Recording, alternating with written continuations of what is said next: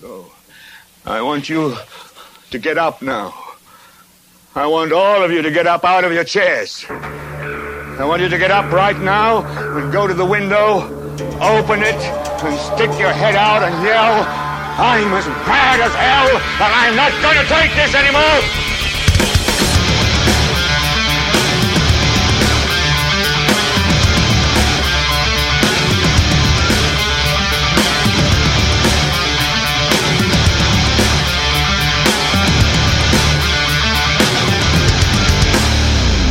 This is the Vexing Rebel podcast, and I'm your host, Kurt, the Vexing Rebel.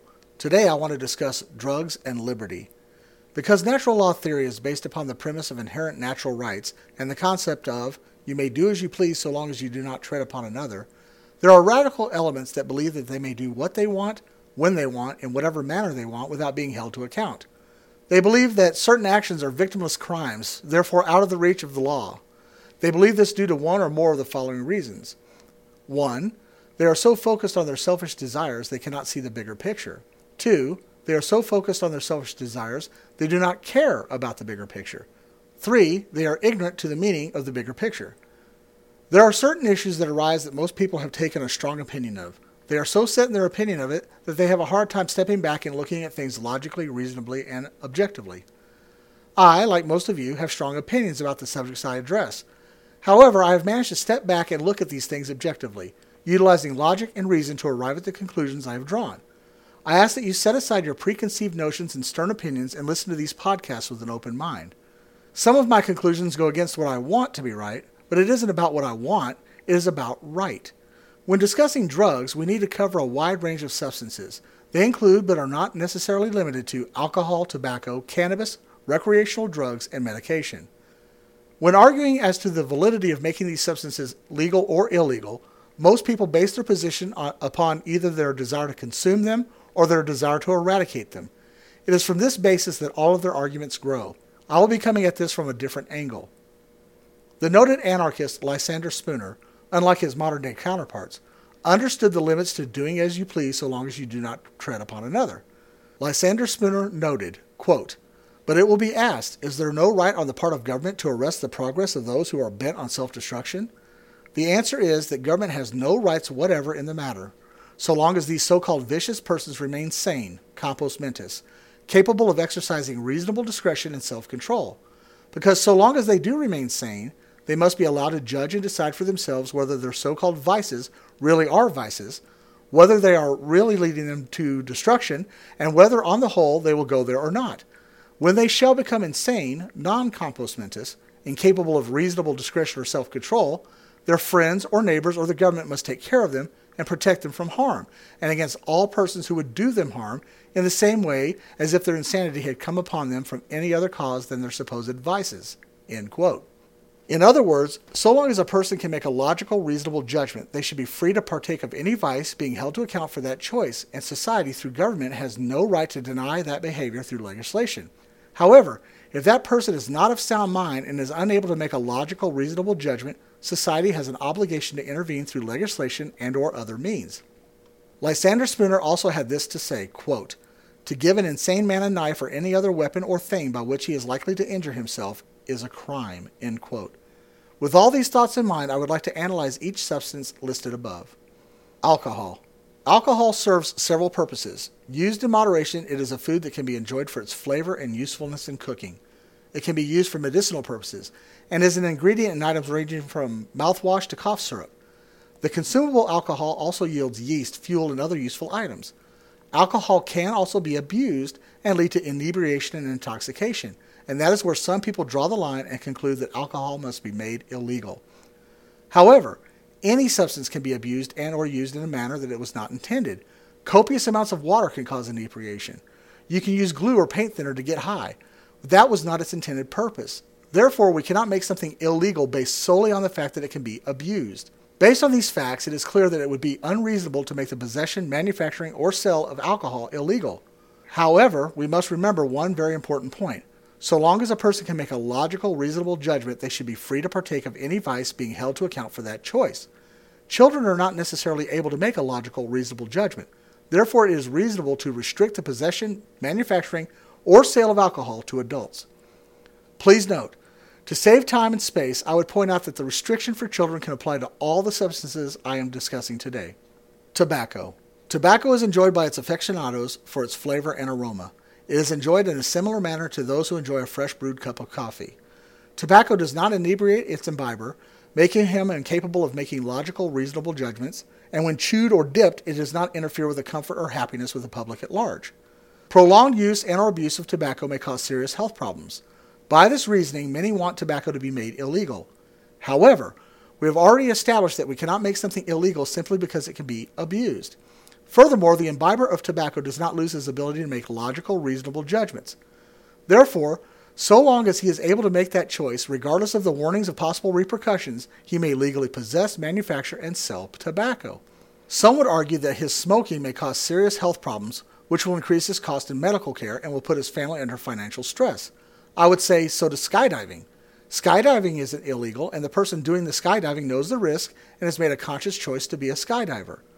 Again, to quote Lysander Spooner, quote, "It is true that anything that is really and legally a nuisance, either public or private, can be abated and punished, but it is not true that the mere private vices of one man are, in any legal sense, nuisances to another man or to the public." End quote. The other argument for making tobacco illegal is smoking, as smoking becomes a public nuisance and affects others' health via so-called secondhand smoke. There is a degree of validity to this point, only so far that smoking tobacco can be a public nuisance and may affect the health of others. However, this argument only goes to allow restrictions to the public use of tobacco. For example, it would be reasonable for a business owner to choose to disallow or restrict smoking within his establishment for the comfort of his patrons. But it would be unreasonable for society, through the government, to legislate such action. However, it would be reasonable for society, through the government, to restrict smoking within public establishments and conveyances, such as the sheriff's office or public society government-run transportation. Cannabis. The argument over cannabis is the argument that makes most reasonable people become unreasonable. The factions that desire to smoke pot are so hell-bent on smoking pot that they will not listen to any arguments against it. And the factions that are so hell-bent on eradicating it will not listen to any arguments for making it legal. I have sat down and tried to reason this out based upon the principles of natural law, and I believe that I have been successful. Please bear with me to my final conclusion and try not to assume you know where I'm going with this. Cannabis actually serves three functions. It can be consumed as an inebriating agent, the THC and other components in it has medicinal uses, and it can be used to manufacture products such as paper, fabric, etc. Let's review each of these functions. 1. Cannabis, when consumed, serves no other purpose than to inebriate the imbiber. It has no real use as a food or as a flavoring agent. It is not enjoyed for its aroma or flavor. You do not have to abuse it, as merely using it in its intended manner brings about the intended effect, inebriation. Wading through all of the rhetoric from pot advocates and pot haters and looking at actual data on the effects of cannabis on the imbiber, the following can be stated as fact. A. As far as science has discovered so far, you cannot overdose on THC, which is interesting because you can overdose on almost anything else, even sugar. But this also presents a negative in that this will not set up a natural deterrent to those who fall into or choose abuse of this substance. For example, you drink too much, you get sick, you throw up, you hate life for a while. With cannabis, not necessarily the same way. B. Cannabis use causes various mind-altering effects such as amotivational syndrome. Your priorities change. Damage to memory from habitual use, even short-term use, and it will occur to all such users. It can cause hallucinogenic effects and will, through prolonged use, become emotionally and mentally addictive as opposed to physical addiction, due to damage occurring to the receptors in the brain. Therefore, looking at this purely from the standpoint of cannabis's use as an inebriator, you would have to conclude the following. Because cannabis causes a forced change in priorities, damages the memory, may cause hallucinogenic effects, and becomes emotionally and mentally addictive through damage to brain receptors, a person cannot make a logical, reasonable judgment as to the continued or habitual use of cannabis. However, cannabis has other uses. 2. THC has been shown to have medicinal usefulness. Some believe that this means that you must smoke cannabis for that effect. The reality is that for THC to be effective as a medicine, it must be extracted, purified, and put in dosage form so that a person can make a logical, reasonable judgment to take it for medicinal purposes. There are those that argue that they must smoke it for effectiveness. This argument flies in the face of reason. How can an arbitrary, diluted amount of THC be more effective than a scientifically studied and measured dosage? It can't. The argument for smoking medical cannabis stems from two things. A. a desire to smoke cannabis and or advance its legality. B, a psychological need to associate being high to attaining medical benefit. This is not unlike the story of soap manufacturers who found a way to make a more effective soap that was more potent in smaller doses but did not create suds. It did not do well with the marketplace because people associated suds and lather with effectiveness. 3. Cannabis can be manufactured into useful products such as paper and fabric. This cannot be argued. What can and has been argued is that these products stem from something people will abuse. However, we have already established that you cannot make something illegal simply by virtue of the fact that it can be abused or used in a manner it was not intended. So what is my final conclusion? I would have to side with liberty and say, treat it like alcohol. Yes, there are stoners who waste their lives on the couch in mama's basement, but there are also winos laying in gutters. 6 of one, half dozen of another. Recreational drugs. Recreational drugs include items made from the poppy plant, excluding the seeds, which are a food, and coca leaves, hallucinogenic mushrooms, peyote, and so forth, as well as synthetic drugs such as methamphetamines, LSD, and so on. With a few exceptions, such as morphine's usefulness in medicine and poppy seeds as food, recreational drugs have only one purpose, and that is to cause slavery via dependence. It is proven that all of these drugs are highly addictive and go beyond stripping away a person's ability to use logic to making them think of little more than a quest to bond with their drug. In other words, it enslaves them. Addiction to these drugs cannot be understated. Most addicts will tell you that the intensity of the high becomes all-consuming. Their lives revolve around maintaining their high via more frequent use at increased dosage. They lose all sense of control and would sell their soul if they could just so they can stay high. Yes, the very first time that a user takes these drugs, they can make a logical, reasoned decision to do it. However, there is often fraud involved. The drug dealer will emphasize the full-body orgasm they will have, but will not explain that, before long, they will be filleting strangers, robbing their neighbors, and even killing in order to rattle the chains of their addiction. Therefore, it is reasonable to say, based upon all natural law arguments to this point, that, with a few specific exceptions, these recreational drugs should be illegal. However, this creates another paradox. If poppy seeds are food, and if some poppy plant derivatives and coca leaf derivatives can be made into useful medicine, does that mean that they, poppy plants and coca leaves, should be legal? The answer is a yes with an asterisk. The asterisk is as follows. Specific products made from the poppy plant and coca leaf should be illegal. In other words, there is no reason heroin, meth, crack, and the like should be legally possessed, manufactured, or sold. This creates a quandary. If the seeds, leaves, and certain products are legal, how do you stop or control the manufacturer, sale, and possession of illegal products? The same way you would handle a liquor manufacturer that puts kerosene or other poisons into his liquor. Most importantly, you go after the manufacturer and seller of the poison. You seek intervention for the victim, the user, which I will discuss in a moment. The burden would be proving that the person manufactured and or intended to sell or otherwise provide for use the substance in question. Would mere possession of the substance be a crime? I don't know for sure, but I would have to say that in regard to the poison products, whether the end result is prosecution or intervention, the courts would probably need to be involved. Medication. Humans have the right to make conscious decisions, and we have a vested interest in our health. It is within our hierarchy of needs, after all. Therefore, we should be free to medicate ourselves without the need for permission. In other words, we should not need to get a prescription from a doctor or other person in order to obtain medication. We should be able to freely possess, buy, sell, or trade it. However, in order for us to make an informed decision, medication should be pure and safe and in a dosage, form, and size.